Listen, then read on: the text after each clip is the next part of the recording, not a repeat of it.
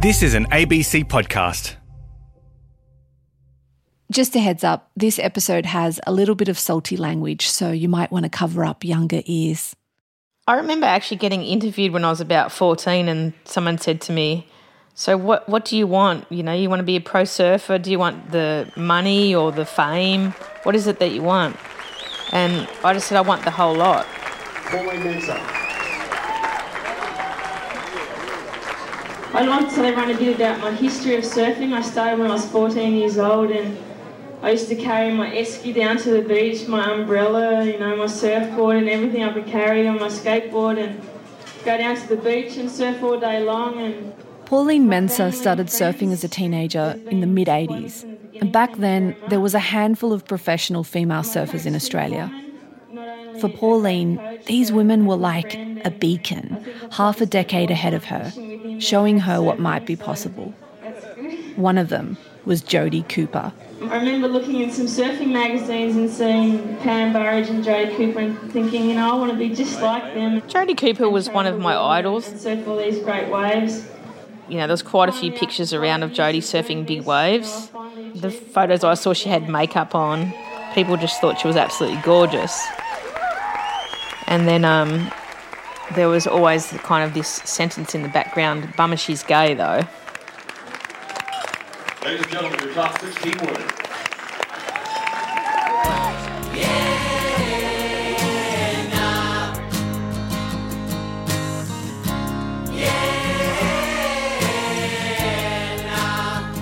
I'm Elizabeth Coolass. Welcome to Days Like These.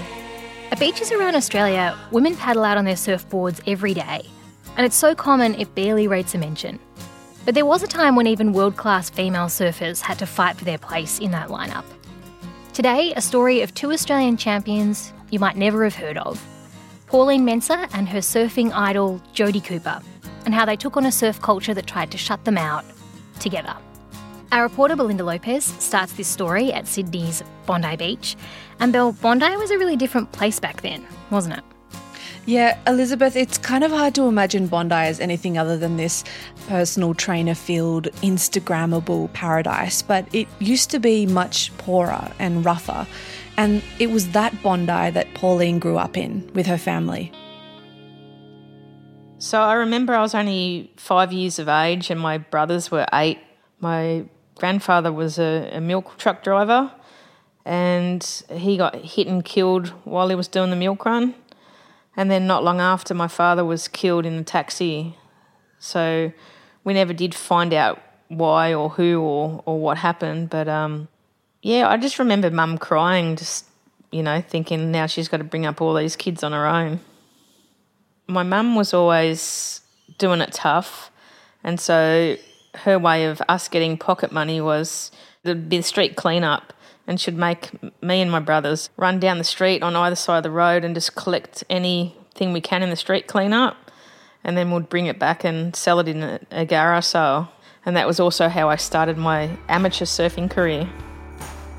The street cleanups paid for Pauline to travel to amateur surfing comps in Australia and overseas while she trained at Bondi. But there were very few women in the waves. It was pretty horrific growing up in Bondi with some of the guys. I guess it's like anything back in the 80s. It was really like, it was a man's place out there. Like, they just didn't want women out there. And the few of them let you know it. One of the local crew there, I caught a wave and he dropped in on me and I yelled at him just saying, hey, what are you doing dropping in on me? And then he just started chasing me and kicked me in the stomach and punched me. And then he'd already actually been in trouble with the police quite a bit and they found out or heard about it and said, do you want to press charges? And I didn't bother because I thought it would just never ending escalate. But yeah, that was the kind of stuff that you put up with. Bondi is a tough town, and there was a lot of tough guys in the water that surf. By this time, Jodie Cooper was already one of Australia's top surfers and she'd moved over to Sydney from Western Australia. Pauline had been reading about her for years in surf magazines, but now she got to actually see her surfing in Bondi, where Jodie was living with her girlfriend. I think when I first met Pauline, I was in Bondi and she was obviously a little grommet, and she probably had at some point probably thought, oh, wow, that's Jodie Cooper maybe, you know, because obviously I'm a few years older than her, and then, you know, she'd obviously heard that I was gay, so I think she was probably quite terrified of me. I think she thought I was some gaylord or some monster that was going to sneak around the corner from a dark alleyway and drag her into that alley or something. You know, I think there was a lot of fear, and I think Pauline and a few of the young girls sort of had that kind of mentality because they just weren't educated. It was just a bit of ignorance, I suppose. She was probably, I don't know how, I think she might have been 16 but she looked about 12, and she just looked like this little freckly-faced grommet boy.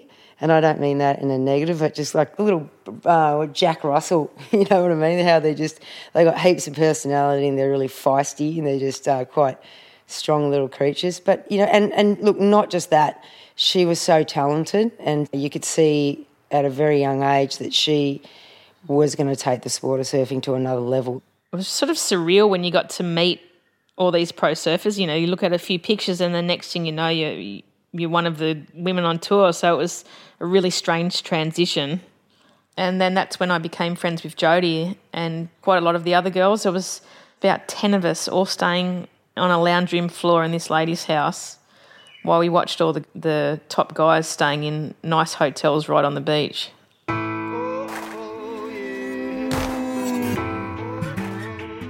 Pauline worked out pretty quickly that the competition seemed split between the real surfers and the women.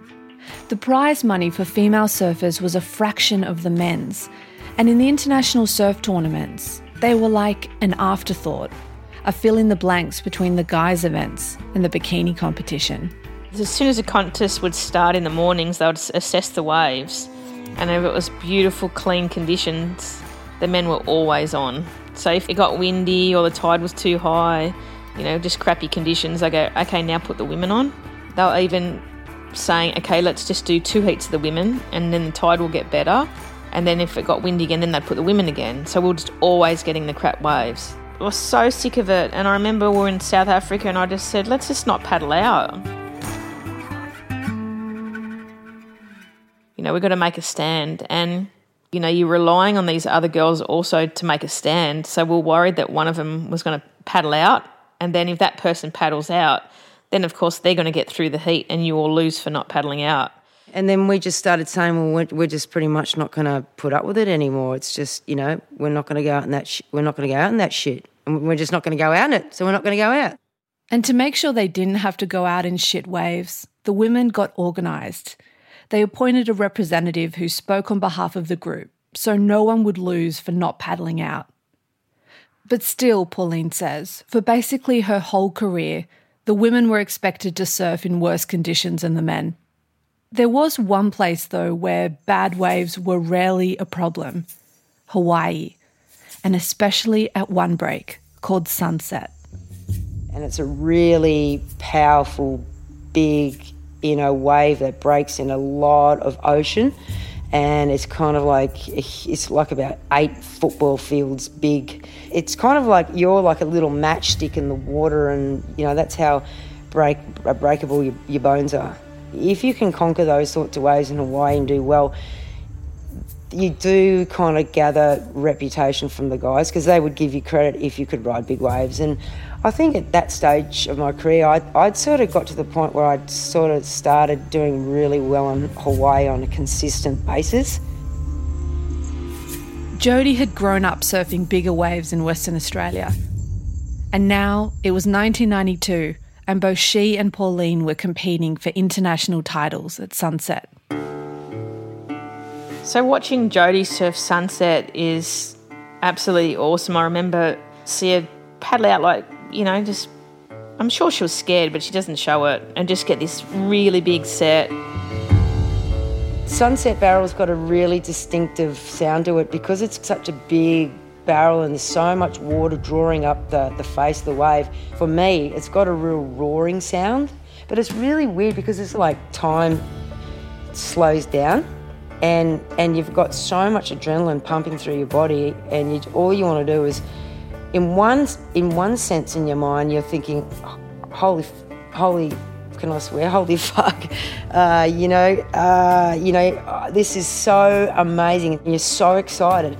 But then again, you've got this other flash thought in your mind, which is, holy shit, like I could die here, or either it's, ecstasy kind of thing, or it's absolute sheer fear. Jodie won 2 major titles in Hawaii.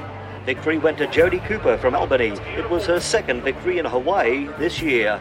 To win both of them was just probably like one of the highlights of my life, I'd say. Jodie had reached the peak of her career, but the seed of an idea planted in her head, one that kept niggling at her. Maybe she should just quit. Look, to be honest, I still had so much good surfing in me. Like, I know my surfing improved for another 10, 12 years, and that's honest. Like, your surfing gets better. I just found the sport itself was really misogynist. It was really closed-minded. So it had a lot to do with that. It had a lot to do with also the struggle for the sponsorship. Like, I was always lucky. I had really good sponsorship. And then at the end, it was harder to get the sponsorship and stuff like that. And I know that the sponsors, when they found out that I was gay, I heard it firsthand from someone that they weren't really happy about it, and they needed to cull some people. And so they decided that I probably would be the first on the chopping block. No one really came out because, it was like most sports, even in the 80s and 90s, it was very difficult for a female, well, I suppose any gay person really, to be openly gay and be promotable. I just felt strong enough to do it because I just thought it was a moral injustice, and I just couldn't walk the planet knowing that I hadn't done my bit to make a difference.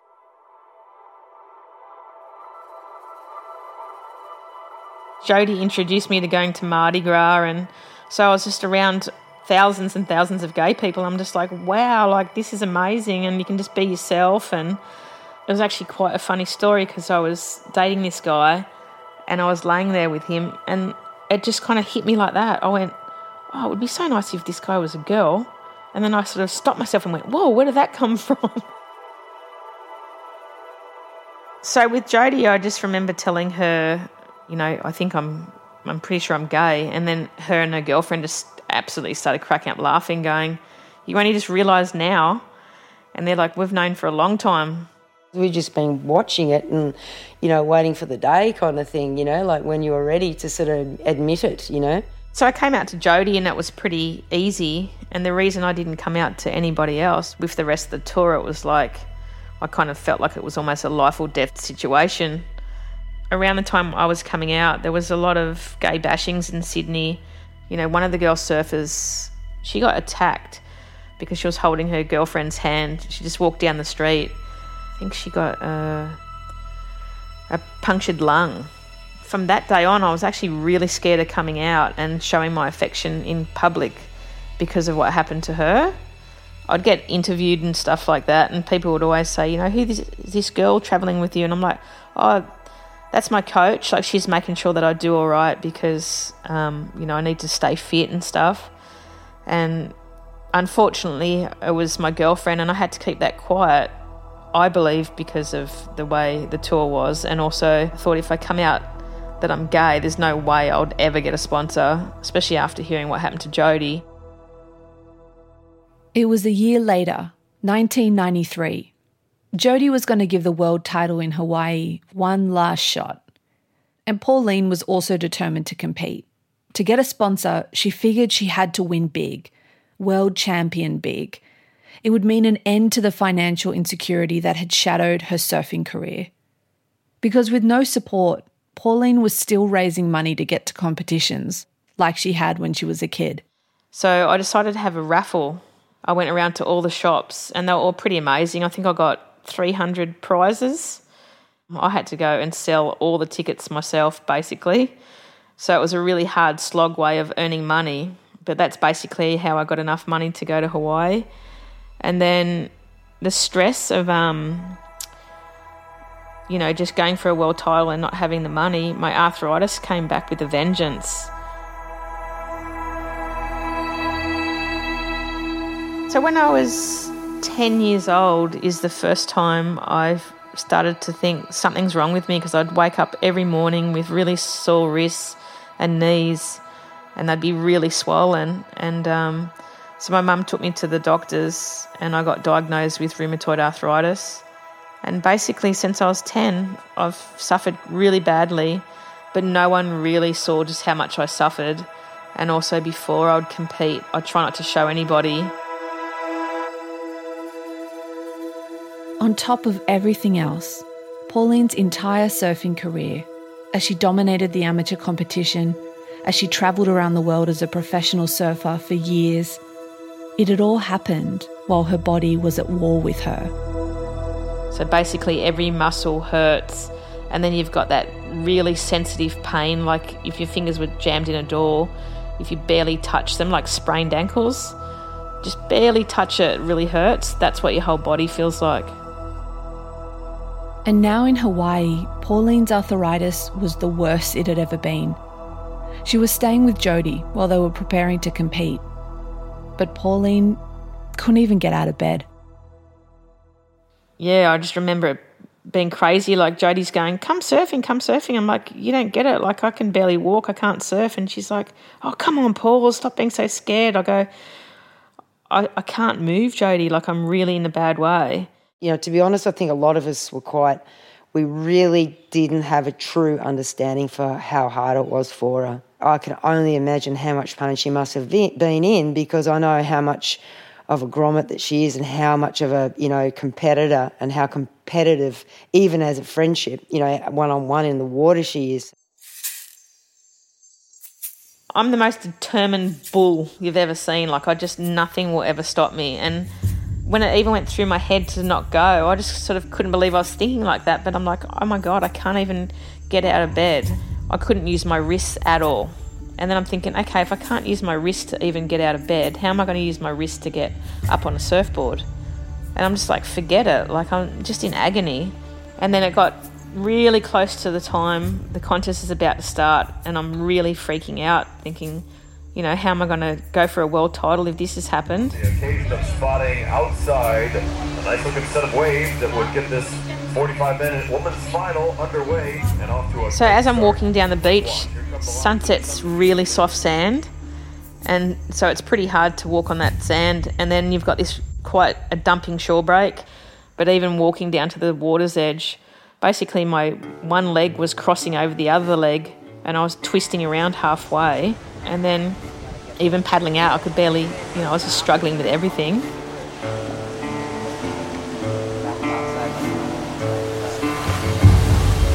The wave is like standing at the bottom of a mountain and there's a big ledge of snow, and then that is just about to break.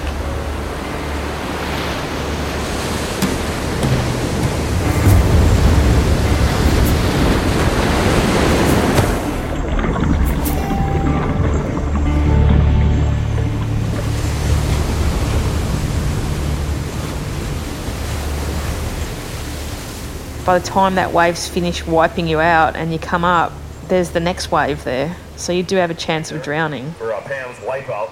A for effort, though. Okay, time call is now 3 minutes and 45 seconds. It's coming down to 2 minutes left, 1 minute left, and then Sunset Beach for the women's I'm World thinking, Cup. okay, right, now get ready. There's a good-looking wave, strong offshores. Anybody in position? Okay, now, it's game on. It's got that westerly approach. I don't think I could hear the wave. I could just hear my heart pounding. You hear stories of them lifting cars off kids because of the adrenaline. I totally believe it, because that's what happened to me. Again, I was still really hurting, but as soon as that hooter started, I was absolutely surfed like there was nothing wrong. Meanwhile, Pauline outside the world. Oh my God. She is a daredevil. What a woman. That's a world championship form there for you, folks. That's the courage of Pauline Mincer. 3, 2, 1. And that's why it was really funny when my feet touched the sand again and went up the beach. Here I am hobbling along. And I'm just saying to myself while I'm walking up the beach, how did I just do that?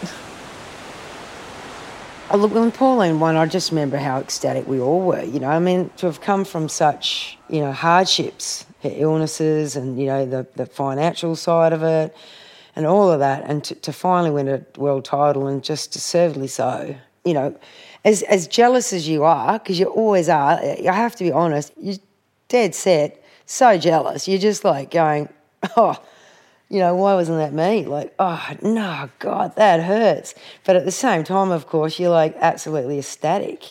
Well, there's one thing I really remember, and it's such a nice memory, is I was on the beach and Jodie was one of the first people to come over and congratulate me, and someone put a lei over my head of these little white flowers. I can't remember what it's called, but jasmine. Well, it's a similar smell to jasmine. Now, this never-ending smell of jasmine reminds me of when I won the world title. Every single time I smell it. And so that's to me way more of a memory than the trophy. Sweeping view of the women's professional surfers, the beauty on stage. On the actual presentation night, which was a few days later, my trophy was already broken. The bottom was coming off from the top. But even with a broken trophy, Pauline thought she'd made it. She was the best female surfer in the world. And after years of scraping money together just to get from competition to competition, everything would be different. So then I thought, now I'm world champion, surely I'll get a sponsor easy. And she waited for the offers to pour in. And then she heard from her coach, her real coach, not her girlfriend. He said, I have to tell you this off record, but one of the major surf brands doesn't want to sponsor you because you don't have the look they want. I'm a freckled-faced, black-haired woman, whereas all these other girls are, you know, tall, blonde-haired, blue eyes. And also the surf industry was so homophobic. I never had any support, like most of my career, really. I probably only was sponsored for 4 or 5 years with financially, and the only company that sponsored me at the time didn't know about it. They didn't know I was gay. For this year, she's the defending champion. That year at Sunset, Jodie had a win too. She took out the final event against the top female surfers, including Pauline. Pauline says she'd already won the world title, so she let Jodie have the good waves. Jodie Cooper. Pauline stood on the podium next to Jodie, who raised the trophy above her head. Look at this beautiful trophy right here. And the MC started interviewing Jodie. Charm, and I understand this might be possibly your swan song. What do you think? Well, I'm definitely not going to be doing the tour next year, but 4 is my lucky number. So and later, the MC asked her, what are you going to do now? And Jodie said, I'm just going to grow mung beans in the bush. Pauls and I, you know, have always talked about, you know, when we were younger days, always saying, you know, oh, yeah, we'll put our money together and we'll buy something, we'll buy a farm and we'll grow our own veggies and, you know, we just go surfing. But, you know, I just like to disappear. And I think that's kind of what I was saying. I just want to disappear somewhere and, you know, yeah, grow mung beans pretty much and just, you know, just go into the country somewhere and just become a Joe Blow. Paulsie's just waddled on in. She's probably been out walking the dog or something like that. She's probably been out there doing a few salutes of the suns. And she's waddled back in. And unfortunately, we live pretty close together now. She lives probably about 5 k's away from me, just up the road. I'm on the phone to Jodie and Pauline. Where do you want her? They're both enjoying their post-surfing retirement on the north coast of New South Wales. Both at the same time. Does Pauline want to take a seat and we can all chat together? We just need to check my levels first. 1 second. Just say hello. My name is. Hi, my name is Jodie Cooper. Here at Pauline's house. Yep, that's good. Yep, cool. All right, we're ready. And how did that dream of getting a farm together go? Yeah, it didn't happen. We live close enough though. I was like always jealous of her that she made the move up to Byron Bay before I did. And my partner was a real Sydneyite at the time and I just couldn't get them to move. And Pauline was getting all the good waves up here and I was like frothing to get up here and drop in on her. And she still does when I get out there. Can you both describe because it was pretty recently that it was decided that the women would have an equal prize pool to the men, from a tournament. Surfing has faced criticism in the past for issues with gender equality. Can you remember what you both felt when you found out that was going to happen? I think it was in 2019. 2019 is the first year the World Surfing League is offering equal prize money for men and women. Yeah, that was really crazy day. I was driving in my car and I heard it on the radio and I absolutely bawled my eyes out and I couldn't stop. Yeah, I was crying for ages and then I kept seeing equal prize money and then every single time I saw it, I couldn't stop crying. I was just so happy. Yeah, I was pretty blown away and I just thought I'd never see that day, to be honest. But, I was pretty emotional, pretty excited for the girls. Then I started getting the calculator out and working out how much money I would have made back in the day. And the good thing is, not only has it changed money-wise, I'd seen Stephanie Gilmore and she said to me only a couple of years before, "Oh, Pauls, you won't believe it. Now we get thrown out in the good waves and if anything, we get favoured more than the guys." That's beautiful. Would you both say it was worth it, doing what you did? Was it worth it? Oh, definitely. You better believe it. That's not even, you can't even question that. It was worth it. If we could press rewind, I'd go back and do it again. People say we had struggles, but it was still a wonderful life. So I went and put a whole lot of jasmine plants around my yard just to remind me of when I won the world title. So at flowering time of the year, no matter what part of the garden I walk around, I can smell it. That's classic. Yeah. That's so cool. Yeah. That's a good idea. 1, 2, 3, 4.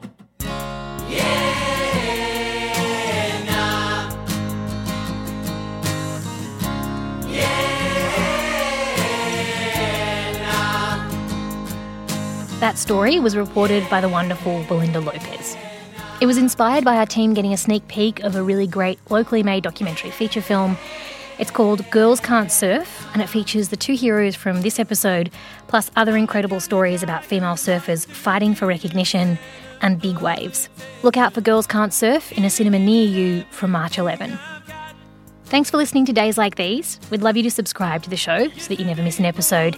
And while you're at it, leave us a rating and review in your podcast app of choice. It helps new people find the show.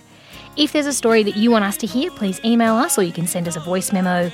You can get in touch at dayslikethese@abc.net.au. On the next episode of Days Like These, unpacking one of the world's rarest medical conditions. The key symptom? The internal workings of your body give off a cacophony of sound in your own head. I can hear blood pumping, and that sounds like this. Shh, shh, shh, shh, shh, shh, shh,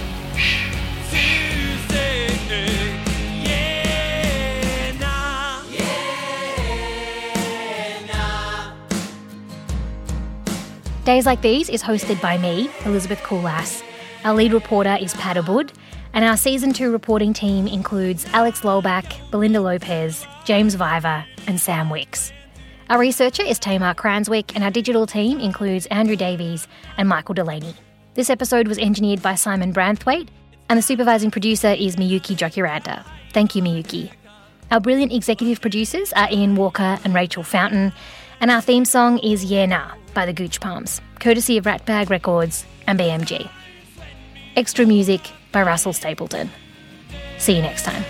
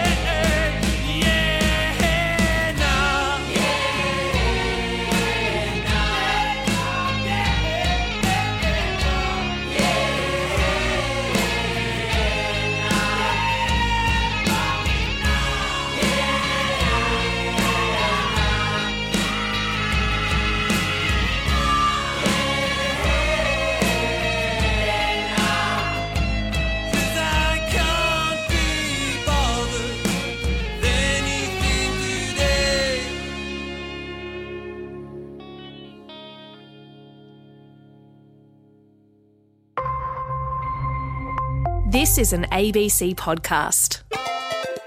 Testing. 1, 2, 3. Hello, I'm Andy Matthews. And I'm Alistair Tremblay-Birchall. And we believe science is the most powerful and noble of human endeavours, a valiant attempt to make sense of a sometimes inscrutable universe. It's a complicated and thankless task for scientists that can only be made worse by being put in a room with 4 comedians and having their field of study routinely mocked and misunderstood for half an hour. Which is why it brings us no joy to announce that that's exactly what we've done with the Pop Test. Every episode, we've chosen a field, attempted to summarize its entire history in 6 trivia questions, and then asked our guests to apply their newfound knowledge to answer some of the big mysteries. What is love? Why do we die? What lighting system is most appropriate for a soccer match with snakes? And then we finish with a speed round, but because it's taking us in a particular direction, we call it a velocity round. We hope that you enjoy listening to the show as much as we enjoyed writing this brief introduction to it. Out now on the ABC Listen app or wherever you get your podcasts.